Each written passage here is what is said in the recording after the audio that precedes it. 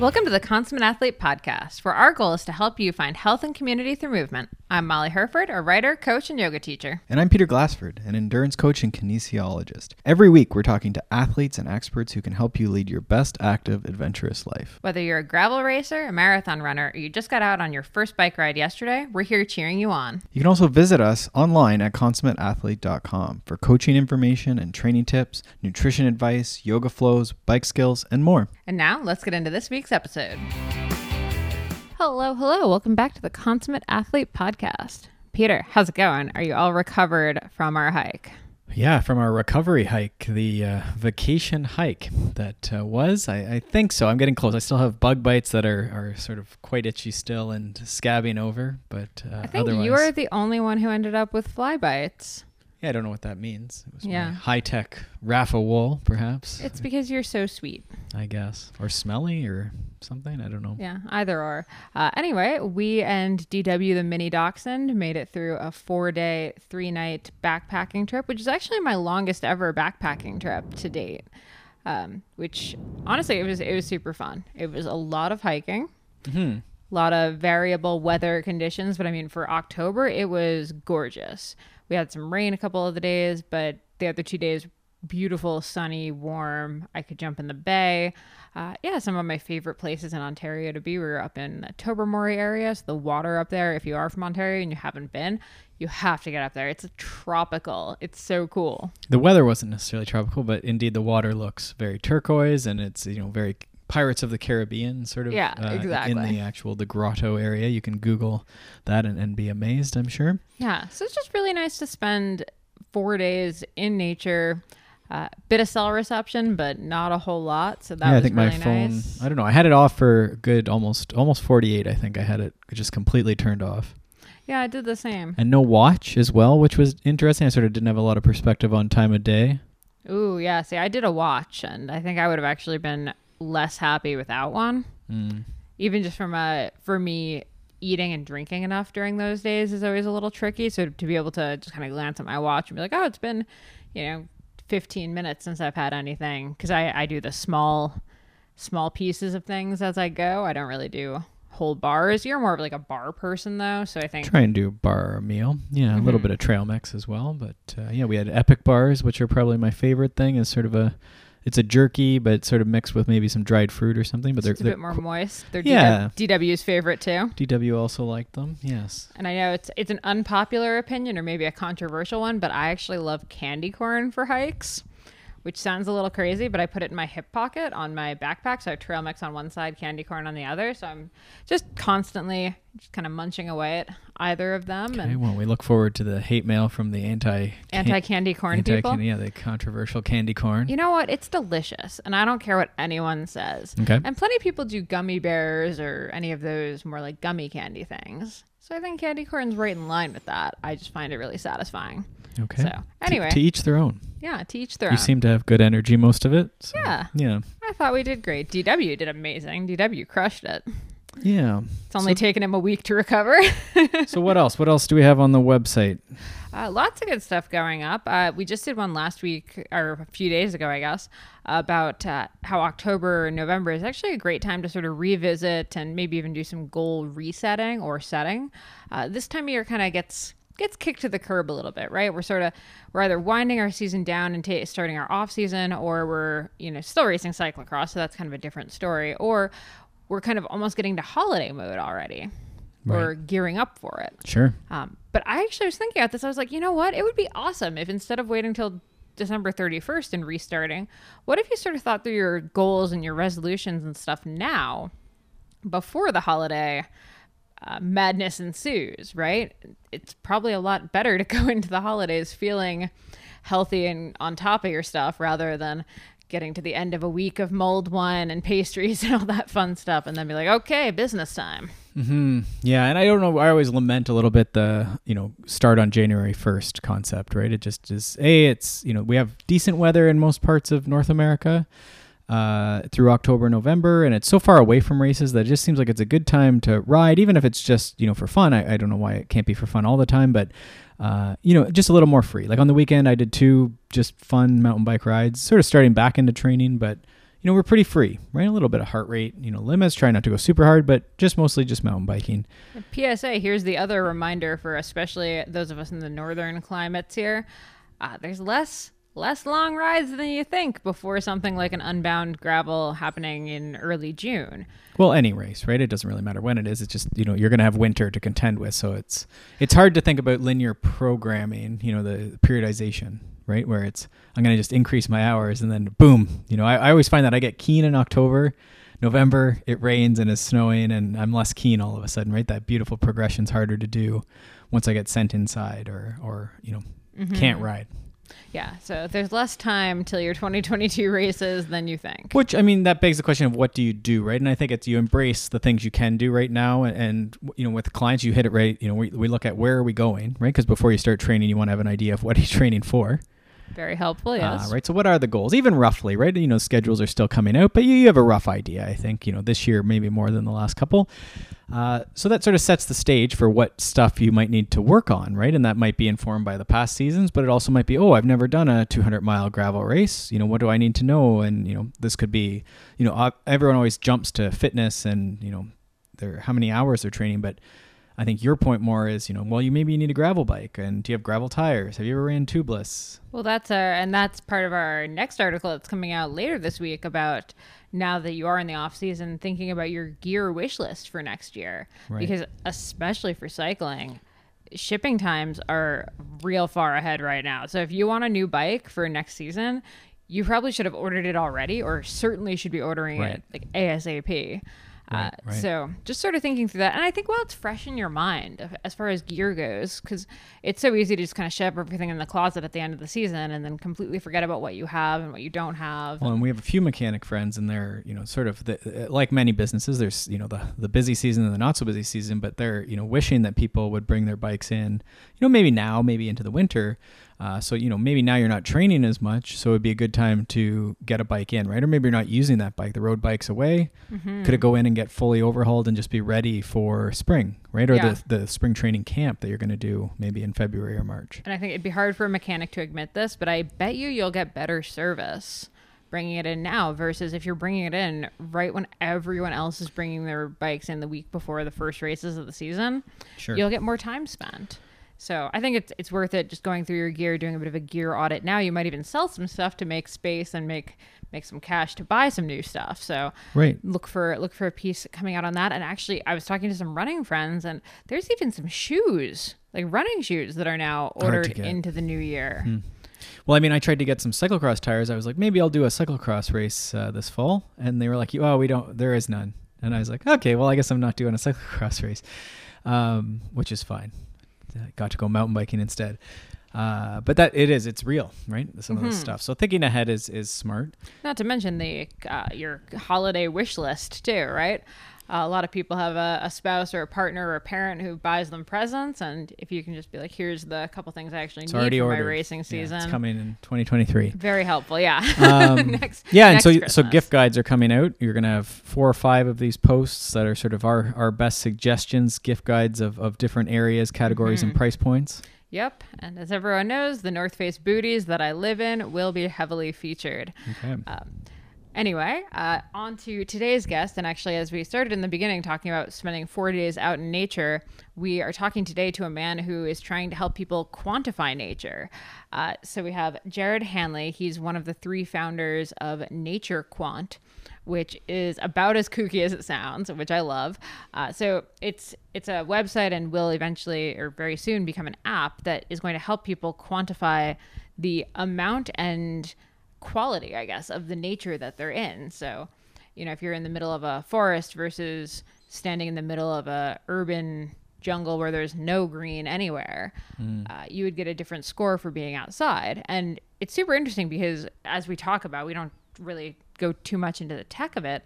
We go into more the science-driven, like research-backed proof that nature is so important to our health and well-being, just kind of across the board. But it's one thing that's very hard to provide a dosage for. Yeah, they've tried to do that with things like vitamin D and sun exposure, I guess. Mm-hmm. But even, and we all know exercise is like a fantastic medication, you could say. A lot of things could be solved if people were doing their, 20 to 30 minutes most days. And generally speaking, most people will agree that being outside in nature also very important. But what does that mean? How much does that mean? Right. Could I just put a picture of a plant on my desk, and does that count? Answer is kind of. Right. So yeah, we go kind of into all of the research and sort of what they're looking at and what's interesting. And I think the app itself is going to be interesting more from a research perspective, not just in a personal, like, look at it and get your nature score. Like, that's interesting. But what's more interesting to me is the data collection that they can get, that they can then actually compare with health data. And yeah, I guess you would be able to see, someone has certain conditions or symptoms, and then they're on the maybe lower end of the nature exposure. Yeah, exactly. Right. So, yeah, I think this is a super interesting conversation. When we went into it, I was definitely trying to wrap my head around the idea of bringing a phone with me out in nature and having that be a thing. But by the end, I was actually pretty convinced that this is a really cool thing, and I'm pretty excited about it. So, yeah. And also, I should just mention before we get into it, Jared is a excellent consummate athlete. Started as a mountain biker, became more of an adventure racer, met the other two founders of Nature Quant while on a backcountry ski trip. They just ended up at the same little cabin. And over some drinks, they came up with this idea. Community. So I love that they came up with it and then they followed through. It's a pretty awesome story. So let's let him take it away. Enjoy this conversation with Jared Hanley. Jared Hanley. Let's just start by talking about the origin story of Nature Quant. So I assume that means like nature quantified is the exactly. Okay. I read about this obviously in that awesome Outside article about it. Sounds like you were on a pretty amazing adventure when this whole idea kind of came together. So let's hear the superhero origin story. Yeah, it was quite an adventure. Well, that's really how the team got together. I'll tell about our backcountry ski trip. But even for 5 or 6 years prior to that, I had just been really fascinated by the benefits I got when I spent time in nature, and had been researching it quite a bit. There actually were a few other articles and a few books published on the topic that I'd been devouring.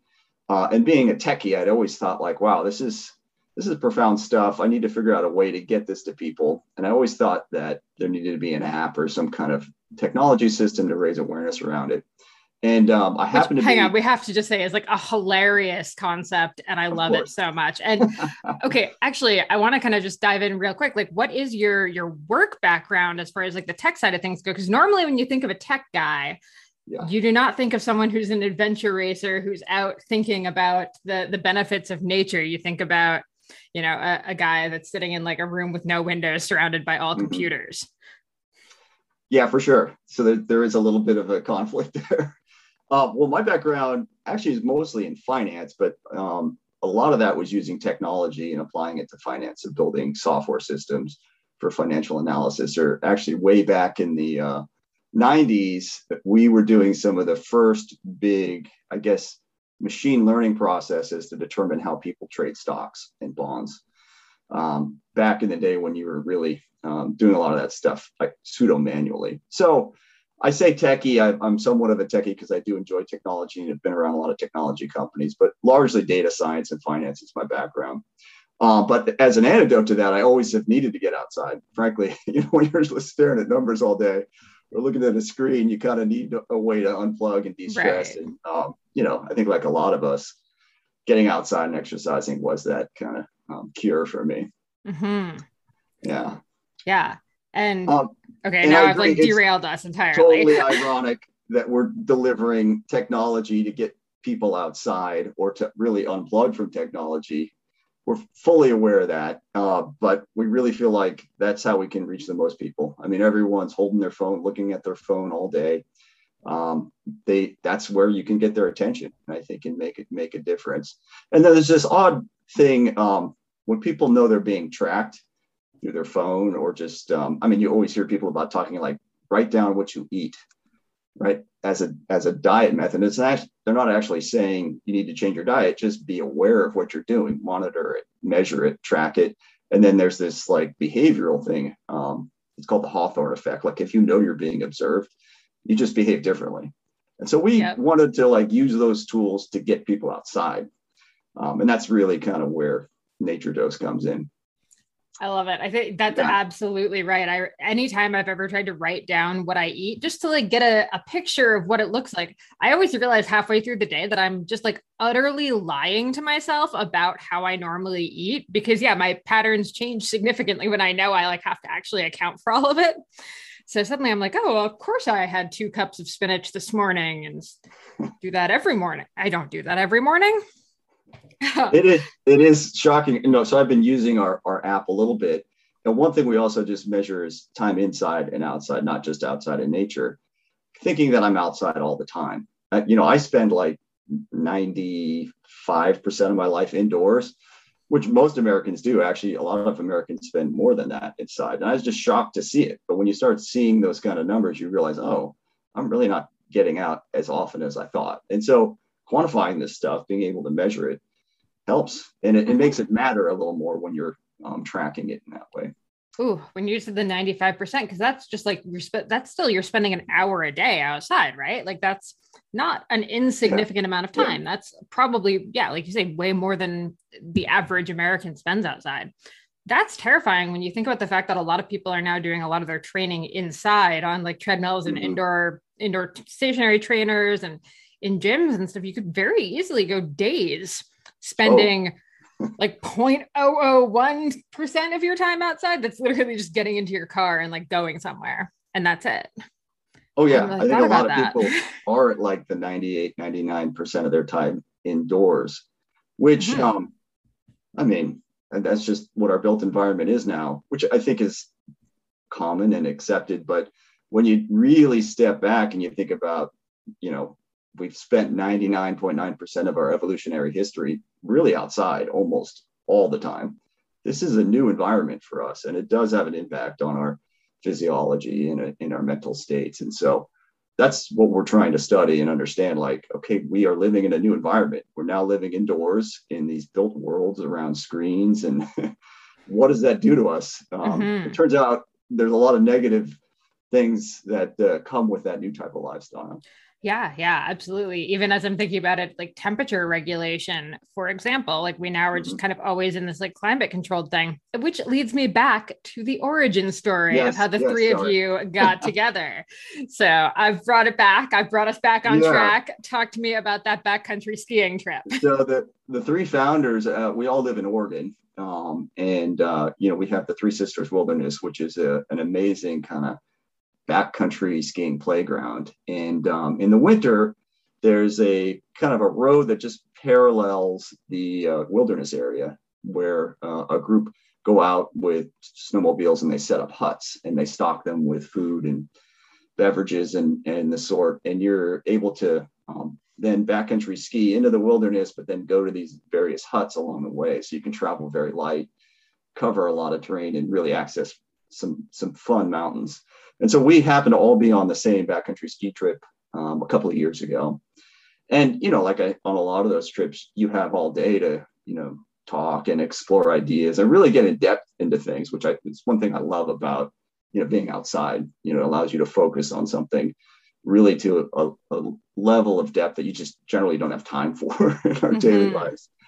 And so one of the topics that, the 3 of us were exploring was like, this is so rejuvenating. It's so interesting how spending time outside just gives you such a clear, mental state and just this like odd energy, like, clean, strong energy. And I was, peppering them with some of the research. And then, one of the founders, Dr. Minson, obviously knows a ton about human physiology and the environmental impacts of that. And the other founder, Chris Bailey, is just a tech wizard. So the 3 of us seem to have a really nice skill set to put this company together. We were talking about possibilities there, and that's really, where Nature Quant kind of got its founding. I really like that it got its founding in nature, and to get more meta, like in nature, talking about nature and being in nature. So good. So, I mean, what had led you to start being interested in the idea of researching it? I mean, I understand the conversation would just kind of flow naturally if you're in the backcountry and you're like, oh, this is beautiful, people should do this more. But I mean, clearly you had already dug into it quite a bit. What made you really start caring about this in a way that was more than just like, I should get outside more? Well, so most of the research historically has been around proximity to nature. So they know where you live, for example, and how green it is in your neighborhood broadly, and then what type of health outcomes you have. And then there was also a lot of like small scale interventional studies where they take a couple of dozen people, have some walk in a park, some walk in a city, and measure the biomarker outcomes. But being, kind of a data guy and understanding there's this whole like quantified self revolution where everyone has smartphones with them. A lot of people have smart watches like Fitbit, Apple Watches. People are tracking their sleep. They're tracking all of these things. And I felt like, wow, if we also knew when people were outside, and then we can compare that to how they're sleeping, what is their heart rate, blood pressure, even athletic performance relative to time outside, we could get some really cool data that had never existed before, and it truly understand the direct impacts of time outside. And so that's one thing that we are able to do now with our app, and we have a few studies underway that we're really excited to see the results from. Oh, you had me at performance there. And I guess that makes sense. Let's also just kind of pause and talk about your athletic background. Adventure racing? How did you end up in that? Yeah, so I started really just, I've been outside my whole life. My idea of fun since I was a kid was just, trekking out into the woods and seeing what I discover.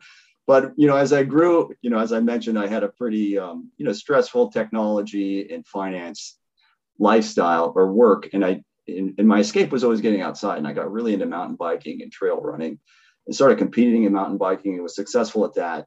But I loved all outdoor sports, climbing, water sports, trekking, mountaineering. And I stumbled into adventure racing, which really captures all of those. And also pushes them to great lengths. My favorite was like the long expedition length adventure races. Mm-hmm. And I think it's because my fascination with nature that really got me out in the deep woods. A lot of other races you're in parks or you're adjacent to a city, but in expedition adventure racing you're often off trail, deep in the wilderness. Is what I loved.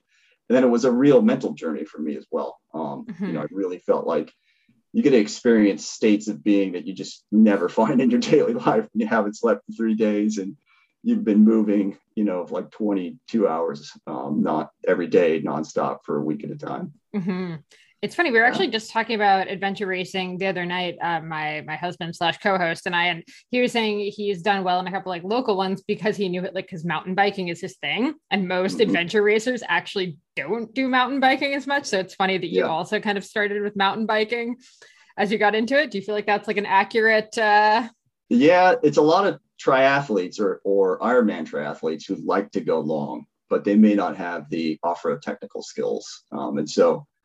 Being a technical mountain biker is a huge win for sure. Because you're having a heavy pack. Often the trails are rugged. Sometimes they're almost unrideable. So to the extent that you can ride a lot of stuff that other people are walking, you can make up a ton of time. Mm-hmm. Yeah. Okay. So coming back to the nature side of things, you've alluded to, a lot of research on like health outcomes and stuff. Are there any particular like highlights as far as like specific studies that made you really like sit up and take notice of just like, holy crap, this is earth-shattering, game-changing? There's a lot of studies out there, probably well over 500.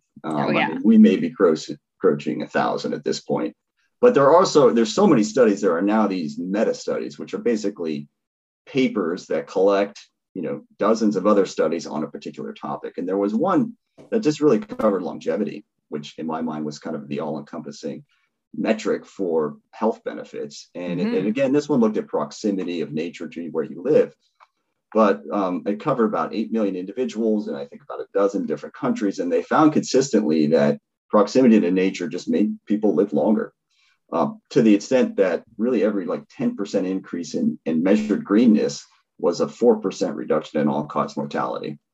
And that kind of data just like it's almost as powerful as things like diet and exercise. And it's just not that commonly known. And so I felt like, wow, I mean, this is powerful stuff.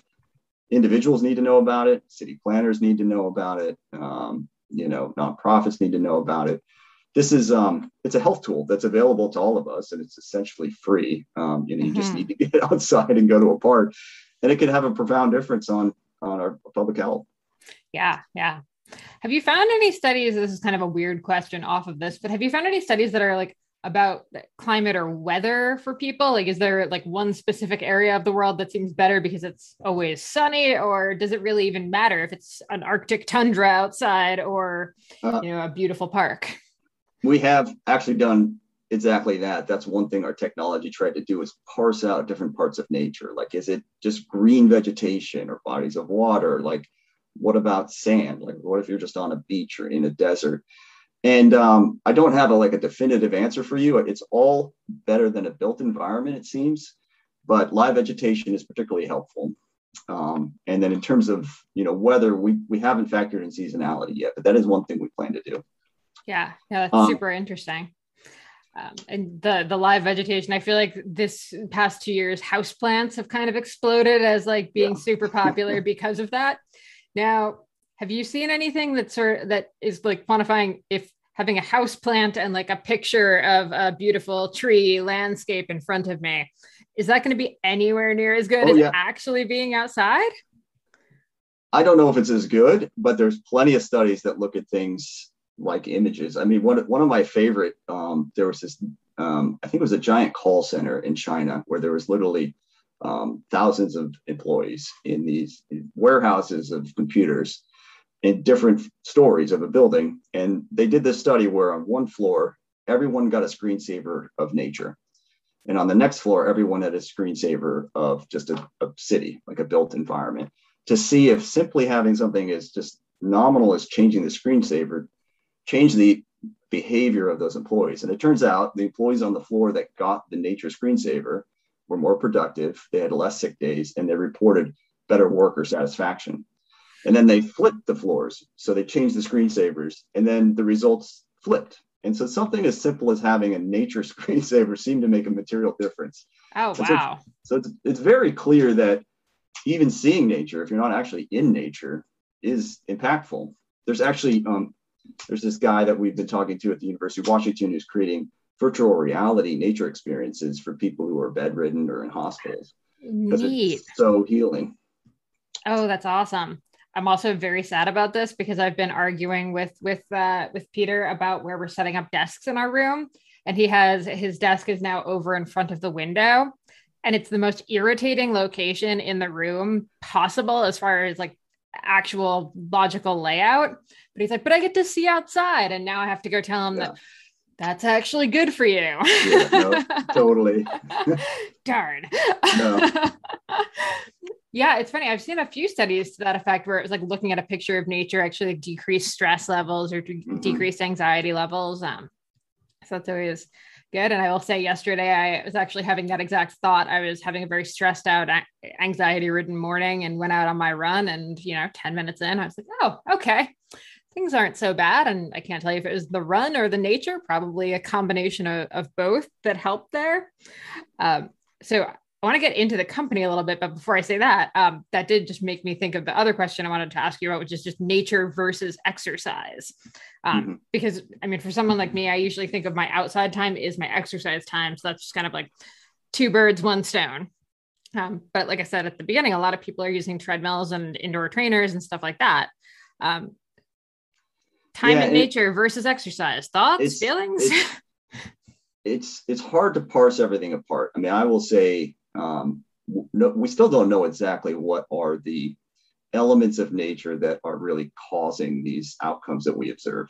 Certainly, when people are outside, they're probably more active, right? So there is an element of exercise, generally just getting outside. I mean, actually, when I think of being outside, I kind of think it like exercise because you're stressing your body in a way. You're probably exposed to different temperature ranges.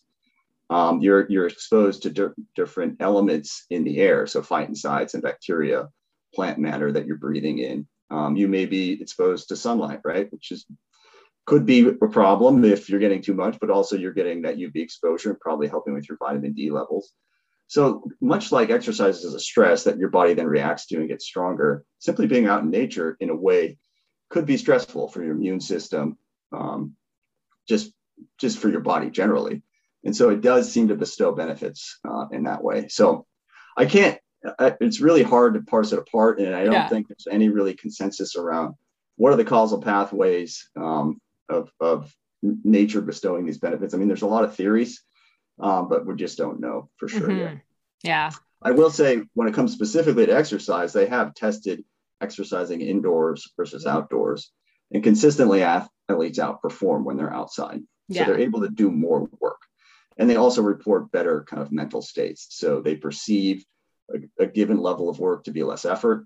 And then they also receive better mood afterwards. So they're less anxious, less stressed, et cetera. Yeah, that makes sense. I've never really finished a treadmill workout feeling super good about the world. It's usually just like, when is this stupid thing going to be over? And when can I get off and be done? Yeah. So, yeah, fair enough. But okay, coming back to this backcountry ski hut in the middle of nowhere, you and two other guys talk about it. Now, most people would just ski on their separate ways the next morning and, never really come back to it. But you guys ended up starting this company that is now, I'd say, growing pretty rapidly. I mean, you just had that huge feature and outside, like, this is a big deal. People are very excited about this. How does this actually happen? Because so many people have these brilliant ideas on these hiking trips. Like, I don't think I've ever gone on a hiking trip where I haven't like, okay, we're totally going to start a dehydrated alcohol company where you can buy like powdered wine to take with you camping, whatever, and then come back and do absolutely nothing with it. But you actually did it. So how did that coalesce? Yeah. I mean, first of all, we're all kind of really passionate outdoorsy guys. And so we felt like, this is something that we could work on, but also really enjoy personally, but felt it could have a huge impact on public health generally. So I think there's just like this mission that we really believe in behind it. And then I think in terms of the technical aspects, we didn't realize how hard it would be. And so that usually helps. Yeah. Gullible enough to say, oh, we can do that. And then once we started, we're like, man, this is complicated. But we've made a ton of progress and actually, I think, discovered a lot and are really kind of proud of where we're at today. I mean, what we've done is really developed a system where we can calculate the amount of nature, the quality and quantity of nature in any location in the US right now. We're about to map Canada and Europe. And so now that we have this map, we really can analyze how nature has influenced any outcome that we see at that location. So urban heat islands, disease transmission rates seem to be impacted, air quality, obviously, and then the big one, health. And then in some cases, people want to understand, how does nature influence real estate, right? So if we put a park there, or plant trees there, what does that do to community property values? And so we have this mapping system, which we call Nature Score, where we've mapped everything down to 10 meters in the US, which was the start for our mobile app, which is about to come out, Nature Dose, which then tracks individuals. It tracks whether they're inside versus outside. And when we can detect that they're outside, what nature is around them. And with that base map and the mobile tracking technology, we now can give you a pretty good sense of your nature exposure over time, which we call a nature dose, with the idea that people should be caring about that, tracking it and setting goals and trying to achieve a certain nature dose every week. Okay. I love it. Yeah. Now, how does the app end up knowing that you're outside? Is it just based on GPS, like knowing your location, or? Oh man, it's a very, very complicated engineering process. Yes, GPS is part of it. Knowing, we need to know where all the buildings are, obviously, to know whether you're inside or outside. GPS accuracy tells us if there's roof overhead. If we know your elevation relative to the elevation of the earth, we can know if you're on the third or fourth floor. We actually look at light and barometric pressure. Obviously, are you on Wi-Fi? Is your phone charging? I mean, there's literally just a dozen elements that go into just trying to figure out whether you're outside. Yeah. So that part in and of itself is very, very complicated, but important, obviously, because there is I think some evidence that just having plants and things indoors are valuable, but really getting outside is this gold standard. Yeah, I think so. I mean, on so many levels, right? Like if I'm sitting at my desk here all day, even if I have a plant, I can literally like move 20 steps in the course of the day to, use the washroom, refill my coffee mug or whatever. And I've like done, under 100 steps in the course of a day. But anytime you're going outside, you have to naturally be like you said before, it's impossible to really be outside without doing some work. Yeah. So, well, and then for mental health, I think it's also important because when you're outside, you're engaged socially. If you're in a park, you may be with friends, but you certainly see other people and build community. So there's somewhat of a mental reset there. Being exposed to sunlight is important. It's, it helps you sleep, helps with vitamin D, and then you also experience that variation in temperatures, which you don't really get inside that much, which is also important. So there's a pretty clear line between being indoors and outdoors that's important to monitor. Yeah. It's so funny. I always think about my uncle made this one dramatic comment several years ago where he was talking about how tough he had it in high school back in like the good old days. And he was like, I went 4 years where I didn't see the sun because he was like wrestling in high school. So he'd, get up and it's dark, like it's still dark out when you get on the bus. And then it's like, you're in the gross wrestling gym all afternoon. And then by the time you leave, it's dark out. And at the time I've just kind of laughed at him because that's just such a ridiculous statement. But now I'm like, oh, that might explain why he's so grumpy all the time. He doesn't listen to this, so it's okay. I can say that. Well, I mean, anyone that lives in like a northern latitude, I mean, up in Canada, I mean, grew up in Seattle when it's dark all winter. People you can sense that their mood is a little different. Their energy levels are different. Their sleep behavior is different. Yeah. I mean, sunlight's a powerful thing. It certainly is. 100%. I would say you can even see it shifting up here just in the past couple of weeks as it started to get light out a bit later. Like I can see it in all of my friends. Like our moods are definitely shifting. Not a lot, but we're all just a little more stressed out, I think. Yeah. So I was going to ask you about what the minimum viable dose of nature is, which I actually wrote down before I knew that it was going to be called nature dose. So I love this. So how much nature is optimal for people, or is this still something that we're trying to figure out? Well, so we don't know with complete certainty, the definition of what kind of nature you need, and then how much is the minimum dose. There have been some kind of big surveys done where they've had people report the amount of time they're spending outside versus inside. And there does seem to be some consensus forming around 120 minutes a week as a minimum amount of time you should try and spend outside. So when you look at those populations, the group that spent at least 120 minutes a week outside just had profoundly better health outcomes than the group that didn't meet that minimum dose. I would say more than that is also better, but that's probably I think a good target for most people. Okay. It's interesting that that's so closely related to the like total number of minutes you should spend exercising every week. It's pretty much right around there. So just combine the two and boom, check. The other thing I'll say is it's also helpful to get a 20-minute session. So while you can certainly, walk from your car to your house or whatever, and you'll get like maybe 3 to 5 minutes outside, spending 20 minutes outside in a single session has shown to reduce cortisol levels, which is a stress hormone, materially. And so having that kind of prolonged period of time outside is also a good goal to go for. So maybe like, 3 or 4 20-minute sessions a week and you're off to a good start. Okay. I love that. And so as you were developing this business and growing this business and doing all of the things, typically, I know as like entrepreneurs and business developers and stuff, you tend to end up getting pretty stuck indoors as you're spending a billion hours a day on this. So how have you been able to kind of make sure you're keeping nature in your life while tackling this project? It's super hard. There's some irony there, right? I will definitely take an occasional conference call from the backyard or walking. But actually, what I remind myself, and it's not just me, I mean, this has been found repeatedly, is spending a little bit of time outside actually makes you more productive overall. And so it's a huge return on investment. And so, I mean, you think about, oh man, I can't take a 30-minute break to go for a little walk outside because I have so much to do. You'll be more effective after that break. And so to me, it's easy. It's an easy calculation. I mean, if I go for a little walk, I'll come back, I'll be way more productive. So it's easy to justify.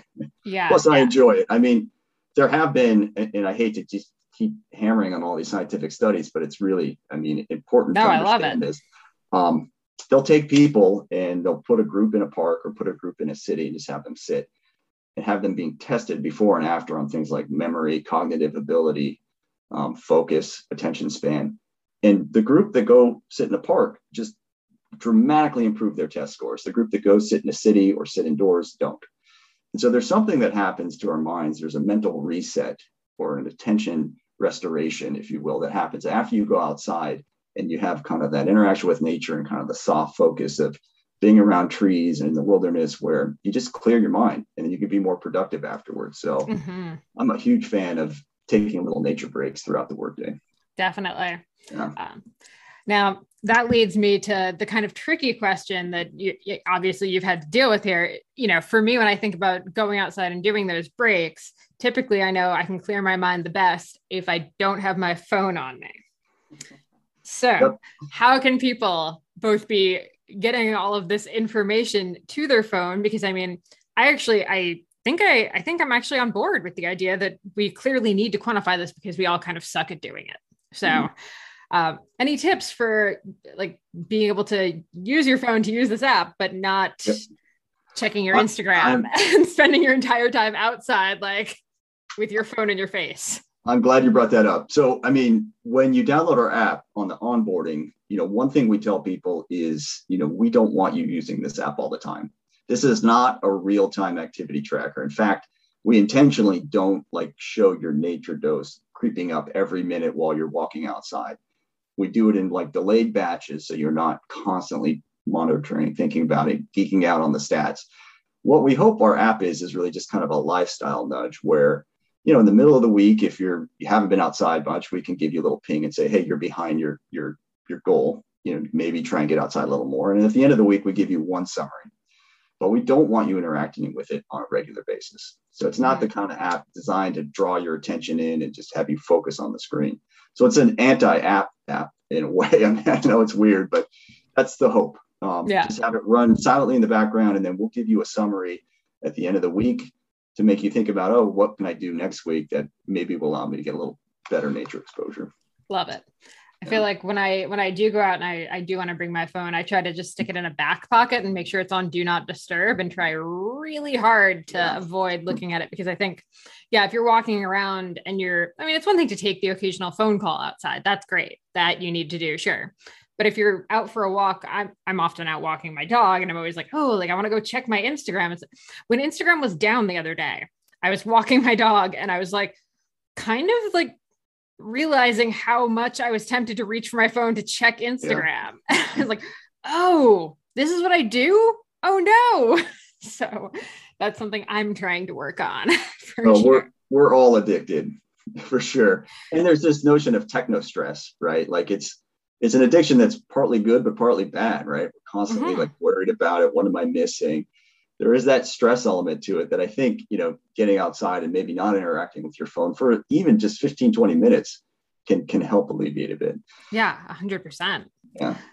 So is down the line, are there any hopes of kind of bringing, combining your app with any of the wearable trackers, or even combining it with more of the apps I don't know, Strava or HRV for training, or any of those more actually quantifying apps? Yeah, so we actually have a little integration with Strava already, where if you want, we'll give you a nature score for your Strava activity and then a weekly nature dose. So we add up all your activities and give you a dose for everything you've done in Strava. And we can do the same with other fitness, and activity trackers. But ultimately, where we really want to go with this is be in a lot of other health and wellness environments, if you will. If you think about the Apple Health or the Google Fit, where they're monitoring your step count, maybe your sleep, all these other things, we feel like nature exposure and time outside is just one of these health and wellness elements that people need to be aware of and track. Yeah, absolutely. We always go back and forth about how much stuff we want to be tracking sort of throughout the day. But I do feel like this is one metric that I'd never really thought about tracking that actually probably could move the most needles. So I think it's super interesting. Now, you've mentioned the sort of nature score and the difference between these more urban areas versus more of green space. What can people living in cities, what can they do to sort of up that nature score? Yeah. Or is it to like run laps around like a single tree in like a tiny park? So we do know where all the trees are, and what the nature score does is tell us kind of the concentration of natural elements by area. But the best thing really is to find if there's any kind of immersive experience you can get, like going to an actual park or being along a river. That's probably the best bang for your buck time-wise when you're in a city. And we're still studying this, but I think being in a park, for example, is almost as effective as being in a full wilderness experience if that's all you can access living in a city. So there's no easy solution if you're in a city, but hopefully, one thing we're doing and other people can do is really value parks. Yeah. Get your city planner to pay attention to the importance of parks. I mean, we've seen this in COVID, right? When everyone was trapped inside, everyone realized like, oh man, parks are super important. Yeah. And so hopefully we can continue that momentum. Yeah, definitely. You mentioned water. So if I was in, say, Manhattan, obviously there's Central Park, there's a couple of other, parks further uptown, but would running along the Hudson, if I was like right on the water, would that be like close to that park experience? It's better than being in the center of Manhattan, if you will. Fair enough. Being near water is certainly better. It's not quite as good as being in Central Park where there's a lot of green, but it's still helpful to be along the water. Yeah. Be interested to see if there's ever been any stuff done about like sort of people who find water more soothing versus people who find trees more soothing, because I'm definitely more of a, if I can run and see water, I'm infinitely happier than running. I love trail running and everything, but I love being on the water. So it'd be interesting to see if I would be actually like happier, healthier if I ran in the woods versus if I ran on the water, which is what I prefer doing. So yeah. We plan to study exactly that. I can tell you, so there's been studies where they show groups of people random photos of wilderness, and the ideal, or at least the photo that gets the highest score in terms of liking, it's called biophilia, people's like natural affinity for nature, is a open grass savanna with sparse trees and water. So that seems to be the like ideal natural environment. So there are trees, but you can see off into the distance and there's a body of water nearby. For some reason, we just prefer that. I like it. You call that biophilia? Biophilia is kind of it really means like love of the natural world. It's just kind of a scientific term for the fact that like we like looking at nature. I mean, people, you go in their house, they often have pictures of mountains or, waterfalls or whatever. It's just that odd attraction we have to natural scenes. Isn't it funny when you think about the idea that we've like closed ourselves in, but then added up images showing the outside stuff? Yeah, for sure. Okay. And before we sort of start to wind down here, I mean, you're an active, adventure-oriented type. I mean, first of all, are you still doing adventure racing, or what's your like current training regimen look like? Yeah, not as much. I've slowed down a little bit. I still do shorter. I mean, they're called sprint adventure races where they're usually like 6 to 12 hours. I haven't done a lot of expeditions in a while. Very big quotation marks around sprint there. I did try and climb all three sisters in a day a couple of weekends ago. So I'm still getting out in the mountains trying to put in some big efforts. Nice. We failed, but I tried. Yeah, you tried. That's way more important than actually like succeeding. Yeah. And I mean, as someone who clearly thinks about quantifying their healthy habits and stuff, what are sort of some of your like daily sort of must-dos for this longevity and health, other than obviously getting outside for the prescribed amount of time?